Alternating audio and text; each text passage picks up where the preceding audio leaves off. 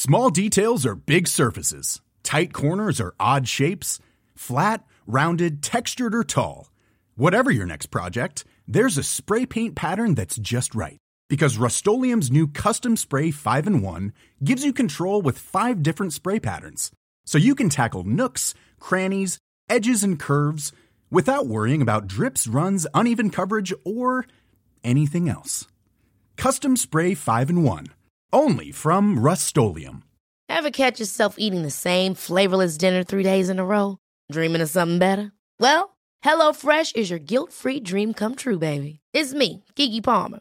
Let's wake up those taste buds with hot, juicy pecan-crusted chicken or garlic butter shrimp scampi. Hello Fresh. Stop dreaming of all the delicious possibilities and dig in at HelloFresh.com. Let's get this dinner party started.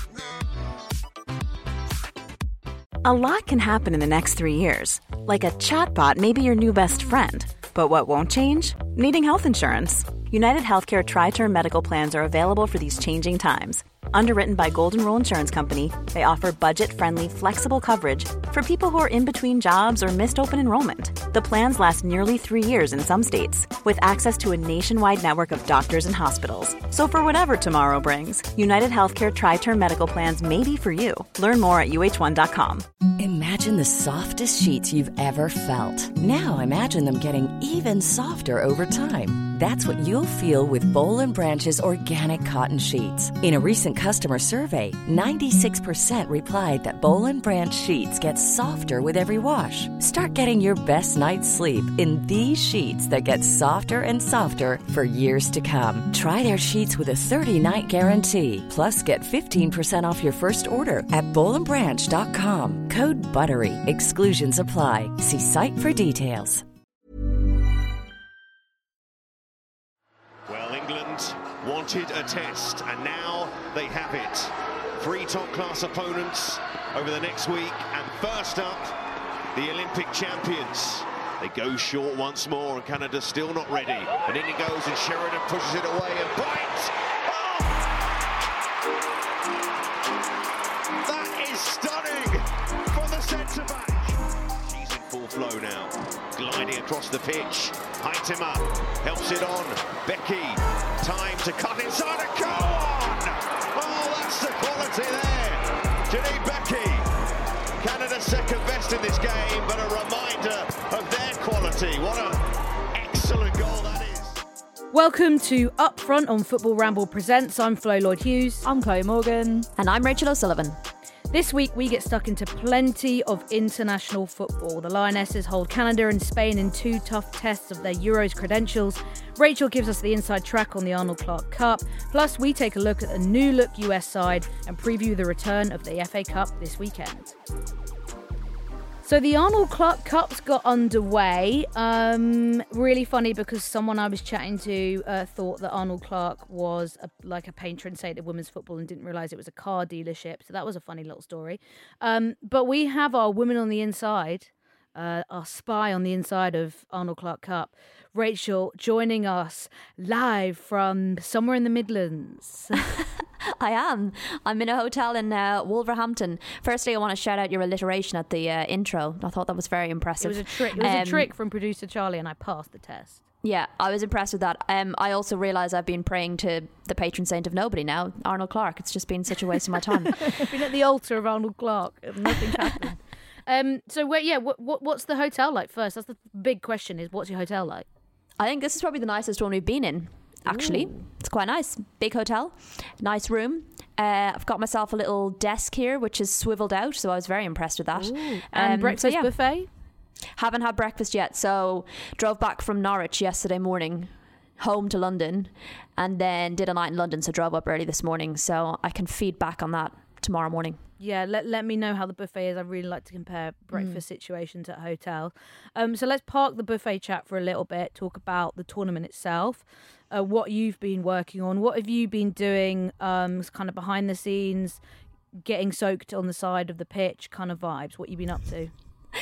So Soph and I have been running the social media channels for the Arnold Clark Cup, so get following, guys. And I'm also the official tournament photographer, so I've been pitch side for all the warm-ups and all the match, which has been great. It's actually like my first time having that level of access, which is great. I get one of these great passes that says access all areas, which is cool. Nice. But yeah, the weather in Norwich was pretty horrendous. I had to spend like 2 sets of 2 hours outside, and it was raining sideways. Like, it was proper torrential rain. So yeah, that was pretty horrendous. But yeah, I've been really impressed with the tournament so far and the team so far, and it's been closer than I think anyone really expected. I was feeling very, very smug in the press box at Carrow Road, sitting behind Sophie, and we were covered and not getting wet. I was not jealous whatsoever that you were on the side of the pitch. It was bad on Sunday. I think I felt even more smug just being at home. You had a whole weekend off. I did have a whole weekend off, yeah. So I was watching it from the delight and comfort of my sofa. Having a few beers, chilling out. Well, it was the first time I've kind of got to watch live football on TV for a while. So, but I did spare you a thought, Rachel. I did think, oh God, that must be quite bad. Must be tough. It was a fleeting that brief thought, WhatsApp. Yeah, that brief WhatsApp of, look at Rachel, she's soaking wet. Good luck. Move on. Yeah. Really, really positively, I guess, outside of the performance itself from England, over 14,000 came in the door to watch that England-Spain game, which was massively impressive considering there were no trains running to Norwich on Sunday, because I drove and I definitely would have got the train if I didn't have to. But still over 14,000 came in really horrible conditions as well. I was really impressed with the crowd. I thought they were a really good crowd. Yeah, and I thought as well the way they'd been seated around the stadium, I don't know, Norwich felt like a little bit of a more enclosed stadium than Middlesbrough. Yeah. So it gave a really nice atmosphere actually, and they were really loud, and like even when, during the first game, the England game, fans have this new thing where they take out their phones and turn on the torches, and it's actually quite cool, especially in that kind of weather. It was really grim, and just like all these lights coming around from the stadium, it made for some great shots. But I was really impressed with the numbers, especially given the weather. Can I ask, where has that weird trend come from? Because I think when I saw them do it at maybe Southampton for the game against North Macedonia, I was kind of cringing a little bit because I felt like I was at a One Direction concert. Where has this weird trend come from where people want to get their phones out and do like these little fairy light things? I don't know. The first place I saw it was She Believes, and it was 2020 actually, and they were doing a whole like lighted up type thing. They also did it during the World Cup. I don't know if you remember, before the semi-final, they turned off all the lights and they were like, it's the whole phrase was time to light it up. I bloody knew it. Yeah. So, it sounds people were encouraged to do it. Well, so I blame them. I mean, maybe I'll get on board. If England win the Euros, I'll get on board with it. Listen, it makes for some great photographs. It's okay, cool. All right. Well, we'll trust you on that, our resident photographer. What I suppose was less enticing and less positive was the apparently 119 people that came to the later game, kicked off at 8:15 on a Sunday night. That is brutal. Obviously, it was still raining sideways at that point as well.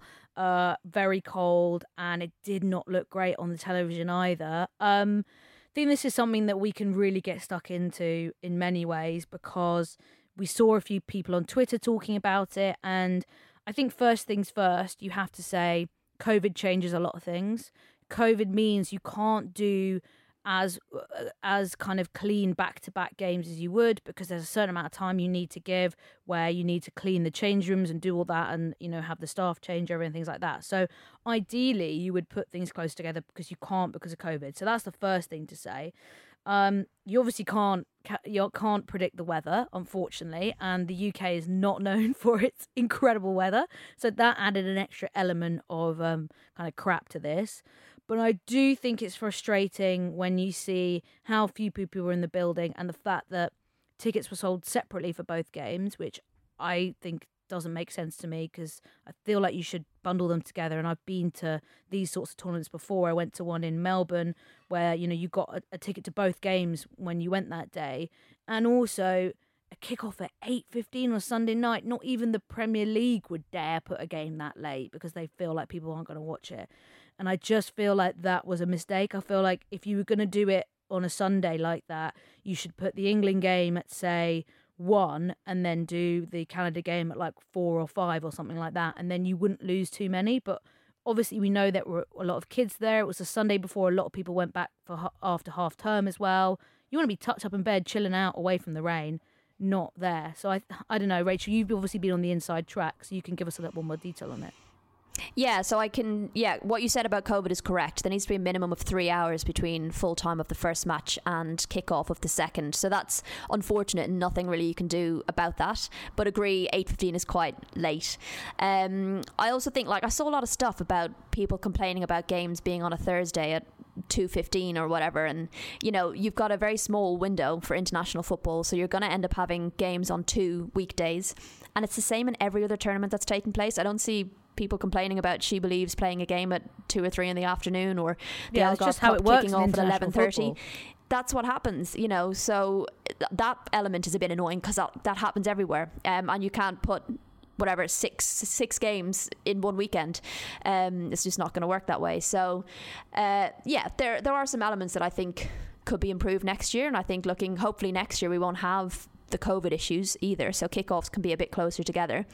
And I think the rain didn't help either, so even that hanging around between games, you can't really go out around there. But you can't even wander into the town because you're going to get absolutely drenched. So a couple of factors that I think were outside of their control in that respect. But yeah, I think more pushing for games that aren't the England games would be good. I know the teams wanted people there. That I think that probably would have been nice for them to have a few more fans in the crowd cheering for them. So that was a shame. But there was a Canadian couple who travelled over from Toronto, which I was really impressed with to see the game. So that was pretty cool to see. That's hardcore. I mean, Chloe, what's the smallest crowd you've played in front of? Because 119 is bad by, I know Dulwich in the 5th tier got double that on the weekend, so that's really bad. What's the smallest crowd you've played in front of? I mean, Dulwich they do have some very diehard fans over that way. A big crowd. The smallest crowd, I mean, it'd be embarrassingly low. I mean, when I first started playing for Tottenham, it was literally one man and his dog coming to see. And I think he goes to loads of games. What a dog! What a dog! Yeah, he was our only all dog. game. He was like, "There's only one, Chloe Morgan." Oh, I remember that dog fondly. Old Yella, that was his name. No, it was literally friends and family who would turn up. So it was like my mum and dad and a couple of other players' mums and dads. So probably about 20 at best. Obviously the crowds have improved, but I think that game was a difficult game to sell. You're not going to have any travelling fans apart from obviously the 2 diehard Canadian Toronto fans that came over. But that amalgamation of the weather, it's a lot of the people are kind of going to come and see those games. Our family, they're going to have that distance to travel. I don't think the transport links are that great. So I don't blame there for being 119 attendance. Yes, it's poor, but also I think it's to be expected. Yeah, and it's interesting actually because I know Janine Becky said she was quite disappointed with the 6,000 that turned up to the Riverside for the England-Canada game. So I don't think what she thought of the 120 that turned up for that game the other night. But let's get on to the football because we can talk about that stuff all day. But I do think obviously it's the first year as well, like you said, Rachel, so teething problems, always room for improvement. People have certainly given their feedback, and I think hopefully having to not worry about COVID so much next year would make things a little bit better. But let's get on to the football because evidently, Spain could not do it on a wet, windy afternoon in Norwich. And England were actually kind of blessed with the weather because it made things difficult and they put on a very good performance, in my opinion. I think they've been really consistent, England. I think in both 2 games, that's what I've noticed, is the consistency. And I think defensively, we've been very, very strong. And I think obviously Bright has been one of the big key players in the defensive back line. Leah Williamson, obviously for the first game, obviously wasn't starting against Spain, but came on. But I just found I think that's what I found, is that England seems to have found a bit of form. But what I loved was there was consistency despite there being so many changes in the squad. And obviously there was 9 players that were starting in the Spanish game that weren't in the Canadian game. And I thought the players that did start in the Spanish game, I thought they were fantastic. I thought the squad rotation that Sarina had put in place was phenomenal. I think we were speaking about it before that Sarina, she loves consistency, but it was such a good opportunity to see some of the younger players stepping up. I'd like to see maybe even more squad rotation happening for the game against Germany, and we're still not seeing Zellum. It was surprising, I think, that Roebuck didn't start that game, so maybe bit more rotation to come, perhaps. Rachel, obviously you were pitch side, so you got the best view of all, really kind of tight to the action. What was your take on the game? Because I thought England were really impressive. Yeah, it feels like they have an identity now, and Wiegmann's style is kind of starting to be seen, if you like. We couldn't really get a handle on that during the qualifying matches, so I think, yeah, these kind of tests have actually helped hugely for that. They're much more confident in possession. Oh my God, like there wasn't that same panic that we've seen under Phil Neville. And they're also really confident out of possession, which I think we saw against Spain. I thought they did brilliantly out of possession, particularly in the second half. So that was one thing I was really impressed with. I find them much more adaptable to styles. I think under Phil Neville he used to be quite rigid with his styles, even though he said he wasn't. He was. And I think, you see that with 9 changes, they adapted really well. I'd say many people looked at that starting lineup and thought we were going to be in trouble against Spain, but it seems like everybody knows the brief. And I think the fact that, like Serena has talked about, formations are quite fluid, so whether that's having, a double pivot or a single pivot like we did in the second game, or 2 6s or 2 8s, or, I think we've had 3 at the back and 4 at the back, but the team seems to know the brief, so when things change it doesn't seem to fluster them, and I think that's really what's the word? I know I'm confident. It makes me confident watching the team. Yeah, I certainly agree, and I think it's so impressive to see what they did, having those 9 changes, which would disrupt any team, playing against a Spain team that was pretty much the same starting 11 that played it in the previous game, who have played together a lot, probably their best 11, and England were unfazed by it. I mean, you had Rachel Daly playing at left back. Obviously, we know she plays up front for the Dash, but then she drops into right back predominantly for England. But she was playing at left back, which I think she's maybe played a handful of times, if that. A centre-back partnership that have never played together before in Carter and Greenwood. Greenwood, who obviously we know can play at left back as well. Carter, part of a back 3 that have struggled a little bit for Chelsea this season. But everyone just looks so comfortable and confident. I was really, really impressed with how England did. And Jill Scott was just cleaning up, munching on anything that Spain brought towards her. And I think the conditions really did help England in that way. But I suppose came away from that game feeling like I did against Canada, which was they've got to take their chances, don't they, Rachel? Yeah, but I think looking at that, I'm much happier coming out of a game knowing the things that need to be fixed are in our control. So like you could have been completely dominated and switched off, and we've seen it in the past where they don't keep concentration, and the things that need to be fixed are things like holding your run just a second longer, being more effective in front of goal, and these are all things that I think you can work on and harness before Euros. So I feel happier that the stuff that needs tweaking is very much in England's control. I think what I thought was most impressive about the performance against Spain was the sort of nullifying of the sort of Spanish threats. I think in particular, with Bronze and Paris kind of doubling up on the wings, nullifying that threat down there and sort of, making sure they're not getting through. And I think even, when you look at some of the, I know there was a couple of errors made, there was a bit of a miscommunication, I think, between Hannah Hampton and Carter. But despite that, and I think that was pretty much the only mistake really that was made, I thought they looked, I think they looked confident. I think they looked strong. And I think it was a very evenly matched game. And I think obviously going into that game, a lot of people expected, Spain are probably going to have the upper hand here. But I think to come away with a draw, I think is a little bit disappointing for England. I think, like you were saying, given the result, given the opportunities that were missed. And I thought, Ellen White definitely had a fair few chances. And she had that one-on-one where she slipped. Oh. Yeah. It was and Lauren Hemp. It was kind of like head and hands type moment stuff in the final third. But I think overall a draw is probably a fairish result. And Goalkeepers Union have to shout out Hannah Hampton, because I was really bemused by her selection, because I, like you, thought Ellie Roebuck was going to come in, because a year ago Hannah Hampton was really highly rated. It's not that she's not highly rated now, but she has struggled at Aston Villa this season. She has not had a good season at Aston Villa. And obviously, a lot of a goalkeeper, as you would know, Chloe's best kind of tools are what's in front of her in her defence. And that Villa defence has been very shaky and sloppy at times. But since making that move, she has looked a little bit fragile, made some mistakes. So when I saw her name on the tee sheet, I was like, this is a big way to throw someone in for their debut. Like, that is intense. And she did not look fazed whatsoever. Her distribution, and this is why Serena Wiegmann is such a genius and is so much better, like you said, Rachel, than Phil Neville. She obviously knows that Hannah Hampton's distribution is so good, and that was a way that they could exploit Spain.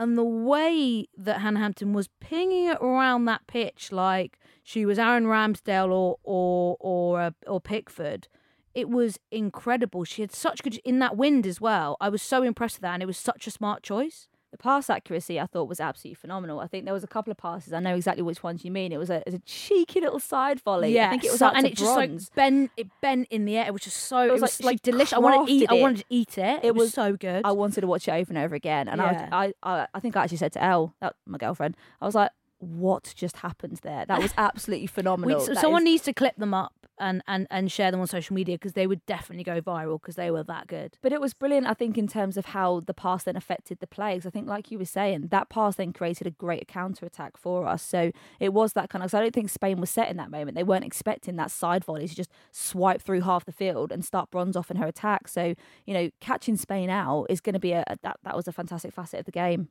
What I noticed from being pitchside and being right next to the dugouts is you hear the managers or the coaching staff feeding out instructions to players and to goalkeepers, which I found amazing. So at one point Germany made like a signal, and then suddenly someone went down injured and they all came in for a huddle. So it's cool actually being able to see that. But one thing I noticed was there was a lot of that during the game with Hannah, and at one point they were basically like, no more short passes, go long, and it was coming towards the end of the game, and you did then notice the difference, because her distribution then went longer, and it was that kind of over the top ball rather than trying to play through Spain, which is never really going to work. So it was cool to kind of get that little bit of insight.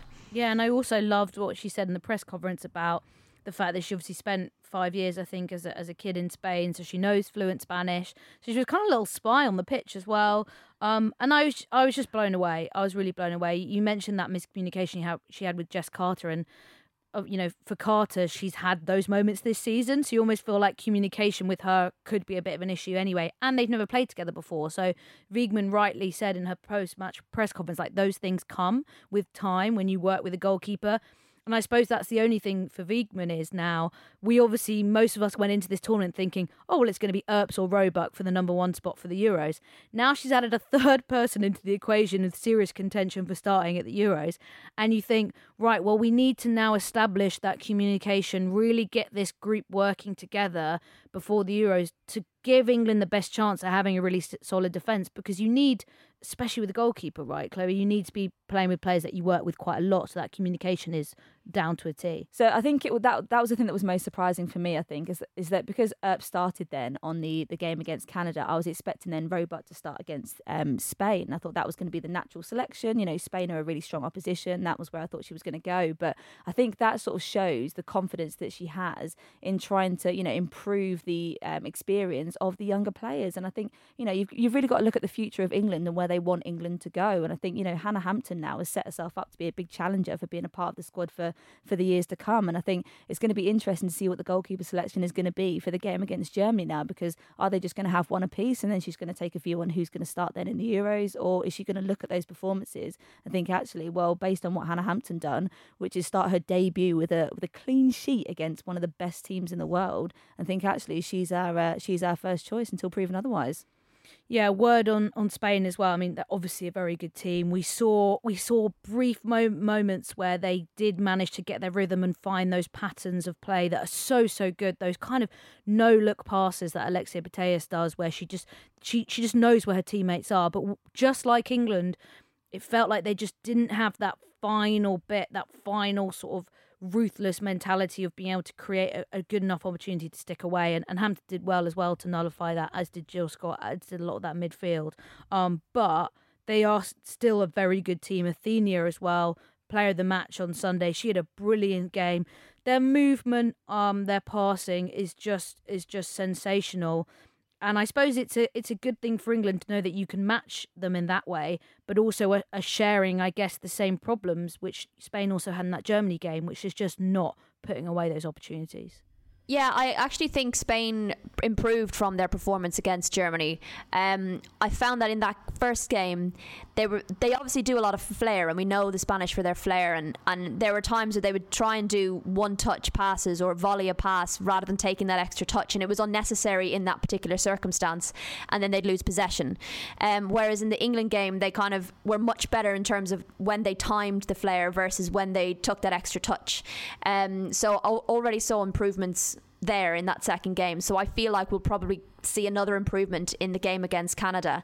And like I said this last week, this is why I call them dark horses for the Euros, not outright favourites, is because they don't have a lot of major tournament experience and they haven't gone particularly far in major tournaments in the past. So I think this tournament will be really great for them, having that good opposition so close together. And I think they'll learn a lot from each of the individual games. Yeah, interesting to see what happens in the final set of fixtures in the inaugural edition of the Arnold Clark Cup on Wednesday. Canada are going to be playing Spain and England are going to be playing Germany. If Canada beat Spain, they will take home that sweet, sweet trophy after they beat Germany on Sunday. So there's some maths to do if England beat Germany, but I'm just not going to get into it. But at the end of the day, it doesn't really matter because it is just, a made-up competition. And I know, obviously, it'll be a big achievement for England to come out on top in these teams. But in reality, it's all about prep for the Euros. So in the long term, this doesn't mean anything. But I think it's been a really great way to build excitement because I am hyped. I think I've tweeted now twice in the space of about 5 days that England are going to win the Euros because I wasn't sure after the World Cup qualifier games because it's been impossible to judge. But the job that Sarina Wiegman's done with this team in the last 5 months or so, getting the best out of some of these players who I don't think Phil Neville ever did, I think is sensational. And I am hyped. I'm excited. I'm waving my arms around. And guys, I got to ask you, are England going to win the Euros? Chloe? 100%. 100%? Shit, wow. Okay, Rachel, are England going to win the Euros? I don't know if they'll win it, but I think they're going to go very far. Does far mean final or what? Yeah, I think they'll go one step further than they have in previous editions of major tournaments. But I think, we can't look beyond other teams improving as well. So, boo, other teams don't improve. What? Who do you think's going to win it then? I don't know who's going to win it. That's why I'm not 100% on England either. So I can't call it at the moment. It's coming home for me and Chloe. Listen, I love sitting on a fence, all right? Halfway out the door for Rachel.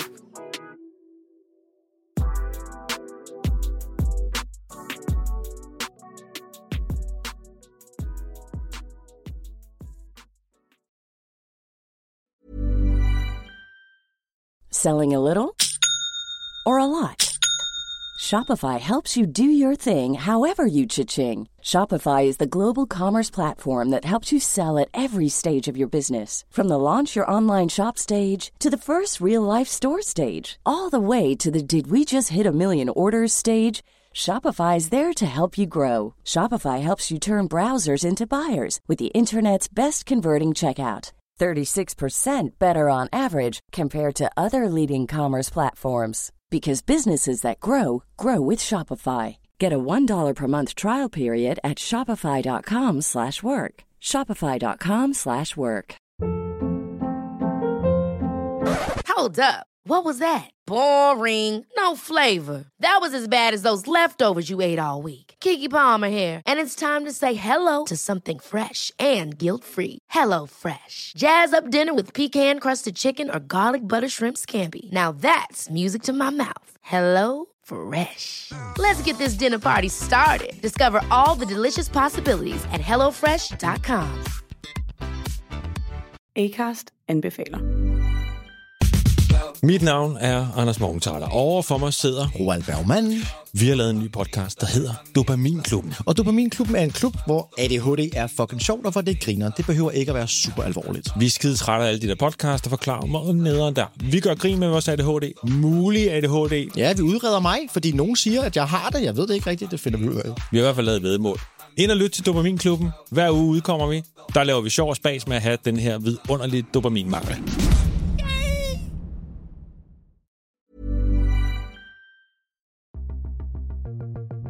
Join Luke Moore and me, Pete Donaldson, for an unplanned half hour where we discuss life's great mysteries like, can a man survive by eating roadkill, as well as the week's most bizarre news stories and your ridiculous adventures like this one about an almost catastrophic shortcut. We eventually came to a large railed fence, which I decided we should climb, a scaled to 15-foot-ish fence. And as I was sat atop, ready to jump down, 3 or 4 police came running from a little building we hadn't noticed before shouting at me and grabbing my mate Sam. I was faced with the choice of legging it onto the other side of the fence or gallantly going back to help my friend. I returned to Sam, and the quite pissed off police in my gallantry was rewarded as they advised me that I had been climbing into the zoo and would have landed in an animal enclosure. Listen to The Luke and Pete Show wherever you get your podcasts. New episodes every Monday and Thursday. The Luke and Pete Show is a Stack production and part of the Acast Creator Network.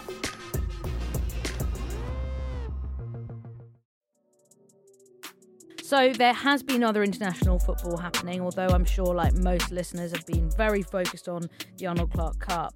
She Believes, R.I.P., because England left the She Believes in its dust, and now it's a shadow of its former self. So dramatic. As so the true. US has been playing the Czech Republic, Iceland and New Zealand, those powerhouses of women's football coming together. Stop. No, I just any opportunity to neg on the US, I will take it. It's been a bit of a weird one. I mean, it's been happening in LA, which has been delightful for the people who could get there, and annoying for the rest of us who've been literally braving storms. Like Rachel's been like absolutely drenched for the past week, so that's a little bit annoying, especially as they used to hold it in the freezing cold of the East Coast sometimes. But all in all, I think through the She Believes Cup, we've seen an extension of this real decline in the US at the moment. I know they're kind of in transition a little bit and follow a lot of US journos and US fans on my Twitter feed, and there's a little bit of kind of tension, a little bit of worry, a little bit of fear about where this team is going, because that 0-0 draw with the Czech Republic did not go down well on my timeline. They were tricky to beat under Phil Neville for England. Tricky little team. Look, there's never an easy time to transition, is there? And at some point, the golden generation, I mean, they've had a couple of golden generations, the US, but they're going to have to start phasing in new players. And this is kind of the right time to do it. I know they have CONCACAF, but with us having the Euros, it's slightly different because this year is so incredibly important, whereas I feel like they have a little bit more breathing room. I just don't think there's an easy time to transition. You've also got a new manager, so this seems like the right time to start bringing in fresh blood. And he said that it's their opportunity to give players a chance to stake their claim in the US team. It's not the most amazing opposition, but it is going to introduce them to different styles of football. We know that America have struggled in the past to break down teams, so they're going to come up against that in this opposition. So it's still going to be a learning curve. I wouldn't panic if I was US fans, but you also have to factor in that, like, I think the trajectory of the US team for so long was so stark. It's going to peter out a little bit, and it's not going to be as kind of straight up as it has been in the past. And you have to factor in that you've got other people coming up behind you also investing in football. So it'll keep the pressure on the US team and the US and domestic football in the US, I think, having the growth of football in Europe as well. I think having a look at some of the performances in the She Believes Cup from the US, I mean, obviously the draw against Czech, I don't think anyone was expecting that. But, I was looking over the game and sort of, it seemed to be a sort of tale of a lot of missed opportunities. And I found the team didn't look the sort of same confident self that we've seen them look in previous years. And I think obviously a big part of that, I think, is from them missing, the big names, the Rapinos, the Press, the Morgans. And I think you're right, Rachel. I think there is a massive transition happening in terms of their sort of, moving out of the old guard and starting to see sort of the fresh, younger talent come in and be given those opportunities to play at international level. I see that Rodman is sort of picking up a lot of sort of hype at the moment, and rightly so, because I think when she came on, she injected quite a lot of energy and enthusiasm. You could hear the crowd go wild when her name was announced. So I think there's going to be sort of some new younger stars starting to come through and sort of be the breakthrough talent that the US needs. But I think you're right. I think there probably will be a bit of a decline maybe in performances while we see that kind of shift and that different players starting to come in. But I think that will be a good thing. I do think that will be a good thing in the long run. Yeah, and the reality is a lot of those players that have brought them a lot of success are old, so they can't be expected. I mean, Alex Morgan has barely played much over the last sort of 2 years. Neither is Megan Rapinoe, and they still. I mean, Rapinoe, had a good-ish Olympic Games. She still delivered to a certain extent. But I think the reality is that these players are just going to be phased out a little bit. And I think at the moment looking at their squad is kind of like a mishmash of like players who have like sub 100 caps, then players who have like sub 20 caps, players that are making their debut, and it's kind of trying to find the biggest blend of that and find that success. And I was chatting to a friend this morning actually about what I think is going to be really interesting for the US going forward is that they've been a country that has almost saved their best players from domestic football because of the way the NWSL works. So a lot of the time, we'll see the US players play their best football, the most football at a major tournament because a lot of them play sub 10 games for their clubs. Whereas now, the squad that they're going to be picking is going to be playing 20 plus games across the season. And like everywhere else in Europe, they're going to have more tired legs, going to have to deal with what comes with that. Whereas before, I feel like they've almost cultivated a squad where the US and international football is always the peak, is always the main focus, and everything else filters down. Whereas now it's like they're going to have a squad that is much more traditional when it comes to kind of club football and what the season looks like into previous years. And I think it's going to be a bit of a reality check to kind of work out how to peak at the same time when everyone's going to be like you. The other thing is worth pointing out is that this is exactly what these tournaments are for, right? Like, obviously everyone wants to go in and win them. Everyone wants to go in and win every game. But realistically, if you're not utilising these tournaments to give these young players a chance, to give them time playing together, when are you going to do that? It's too late to be doing it in qualifying matches or in major tournaments. So, there is often, it's the same with England, when we have these tournaments and you try something new, everyone kind of panics and you may not get the results you expect to get. You see it before every major tournament when England have friendlies right before a major tournament and more often than not lose. And then everyone panics. But, the coaches are utilising these tournaments for exactly what they are, which is essentially friendlies with a little bit more pressure. And it's the perfect time for these players to get in there, and especially at home, feel the crowd, feel all of that hype and buzz. And I think, they will be maintain a kind of that stance in women's football as a powerhouse. I just think they'll be joined by a few others. Yeah, and we've been waiting for that for a very long time. So, sorry guys, you can't have all the fun. The last She Believes Cup games will be taking place on Wednesday as well. We've got New Zealand against Czech Republic, and shout out Rebecca Stott for New Zealand, who is back in the New Zealand setup after her battle with Hodgkin's lymphoma, which is an incredible story. And then we've also got the US playing Iceland. Iceland currently leading the She Believes Cup table, but if US beat them, US will win the trophy. But if Iceland draw with the US, they will take it home. So I think it would be doubly embarrassing if Iceland draw with the US and Iceland win the She Believes Cup, especially as you've got to say, just the nations that they're playing are much weaker in that little tournament now. So that would be really funny, and I think my timeline of US fans and journos would fully collapse into chaos.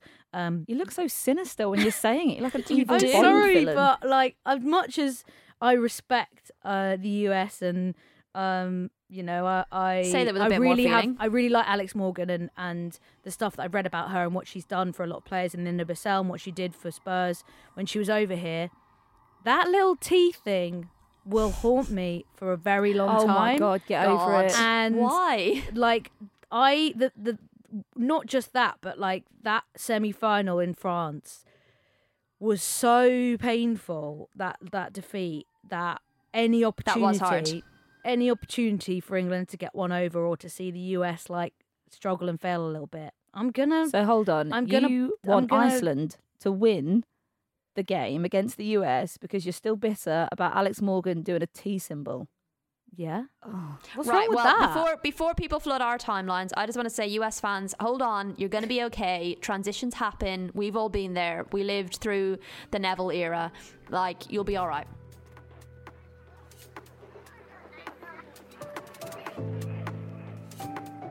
FA Cup's back again. It's weird as well because it's like international break that's been so full of like this lot of buzz, a lot of attention, a lot of big games, and then it's like, right, these players have to come back and get thrown into another competition that's very high stakes. 5th round this weekend. We've got a lot of WSL ties going on, but I think There's maybe two obvious big ones in terms of like size of teams.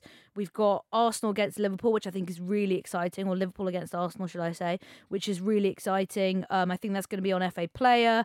And then we've got the Manchester derby, certain to have another Caroline Weir screamer, which is going to be the BBC's pick for the weekend. And then we also got a shout out, Ipswich versus Southampton. They are both in the National League South. They're currently first and third in that tier. They've already played each other twice, I think, this season, so they know each other very well. But it obviously means with that game that there is going to be one third tier side into the last day of the competition, which is brilliant because I think that's just showing the growth of women's football and the way that that's trickling down. But we also obviously need the prize money to trickle down as well, but that's for another day. Any things that you guys are looking forward to this FA Cup weekend, Chloe? I think that game's a must-watch, the Ipswich and Southampton, because I think it's amazing that you've got a third-tier side that's going to be entering this stage of the competition. That's just phenomenal in itself. But I think it's going to be such a competitive game because even though Ipswich are first and Southampton are third, I think that's only due to Southampton having about 5 games in hand, and they're only 9 points off of Ipswich. And I think that's going to do massive things for the exposure of the game at that level. And I think, obviously you just touched on, and we won't go into massive detail, but I think, the winners of that game are going to get £3,000. And for clubs like Ipswich and Southampton, that is means good money. That's a lot of money. And even the losers, you're walking away with £750, which is probably your sandwiches for the day. But no, I think that's going to be a must-watch game. That's what I'll be watching. I feel like you both stolen my thunder. It's the exact game I was going to call because Soph and I are going to that one. So yeah, I'm looking forward to that one. I also I'm really intrigued to see how Man United and Man City get on because I'd like to think Man United will have learned a lot from their recent game against Man City. And I think both sides will see this competition as something they want to win, as winnable. So I do think, and I'd like to think, it'll be a closer game. It was close last time, but I'd like to think United will give a little bit more in this one. And then, obviously the Liverpool-Arsenal one will be interesting to see how Liverpool get on against Arsenal. I know obviously they've struggled. We've talked about their struggles over the last few months, but I also think they're starting to figure things out right now and they've got a little bit of momentum. We'll see how they get on after the international break, but I'm keen to see how Liverpool get on against them. I think maybe they'll see it as an opportunity to get one over on them. But I also saw they played well against Spurs, Liverpool in the Conti Cup. Spurs were missing quite a few key players, but I still think there's a gulf there, but I reckon Liverpool will fancy their chances. Yeah, I'm excited, and I agree with you. I think this competition could really kind of save City's season in terms of not making it a bit of a disappointment with the league. And obviously they've got the Conti Cup final in a week or so, but winning the FA Cup is a huge one. It's a competition they've done really well in. Obviously won back-to-back editions as well. So yeah, I'm looking forward to this one. What are you going to be up to, Chloe? You've got a rearranged fixture up north with your nemesis, Sunderland, and their groundsman. North. Yeah, so second time's a charm. Is that what they say? What time you got set off on Saturday? She leaves tomorrow. It'll be like 12 o'clock on Saturday. So as long as Sunderland don't tell us that the pitch is frozen again, we should be playing it. Waterlogged though, we've had a lot of rain. We could have a waterlogged pitch. Yeah, Can you imagine another rearranged fixture? There is another storm. Storm Franklin. Storm Franklin. There's another. I thought he was. Yes, I thought he was Monday. Is he not coming soon? I thought he was Friday. Oh God, too many storms. I'll check his schedule. Oh, right. Okay. Well, maybe third time's a charm then for the Sunderland game. And you're going to be staying in a hotel Saturday night. Yeah, we will. I'll obviously let you know what the breakfast situation is. Yeah, we can do it. We can do a breakfast buffet comparison on next Do I need to video it tomorrow? Yeah, I want a TikTok video of the breakfast buffet. I know the Girls on the Ball TikTok content. He's got to include some buffet action. Well, I think that the main thing is that you won't really get a real taste of it because whilst there might be bacon, eggs, beans, and the hash browns there, we'll be on porridge. So it's lame. Yeah, it's a bit we porridge won't be. and water. Oh God, not even coffee. Oh, you can have a coffee. Yeah. No juice. Coffees are nice, but they're always from the machine, aren't they? Yeah, they're not great. Yeah, so... Anyway, on next week's show, we're going to be comparing coffee and food. Rachel, you're obviously going to be at Molineux in fingers crossed, not the rain. I'm going to be in Molineux. I really hope I'm not going to be driving back in that rain too because it's not enjoyable. Any things you think we should look out for as well for the rest of the Arnold Clark Cup or FA Cup ties as well?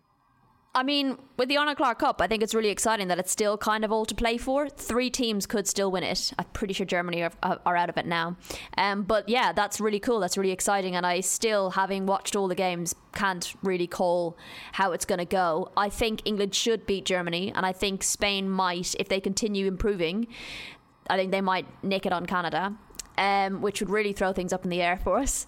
But yeah, they're the main ones I'm focusing on at the moment. I really can't look beyond the weekend because my brain will implode. Yeah, amen.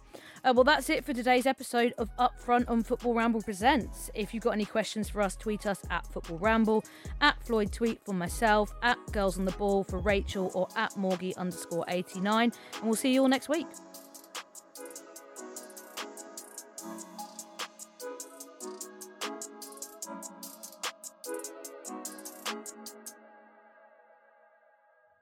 Upfront is a Stack production and part of the Acast Creator Network.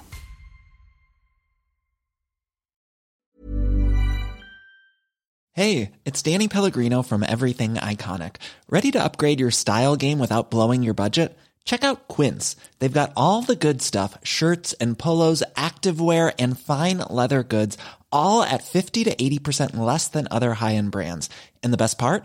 They're all about safe, ethical, and responsible manufacturing.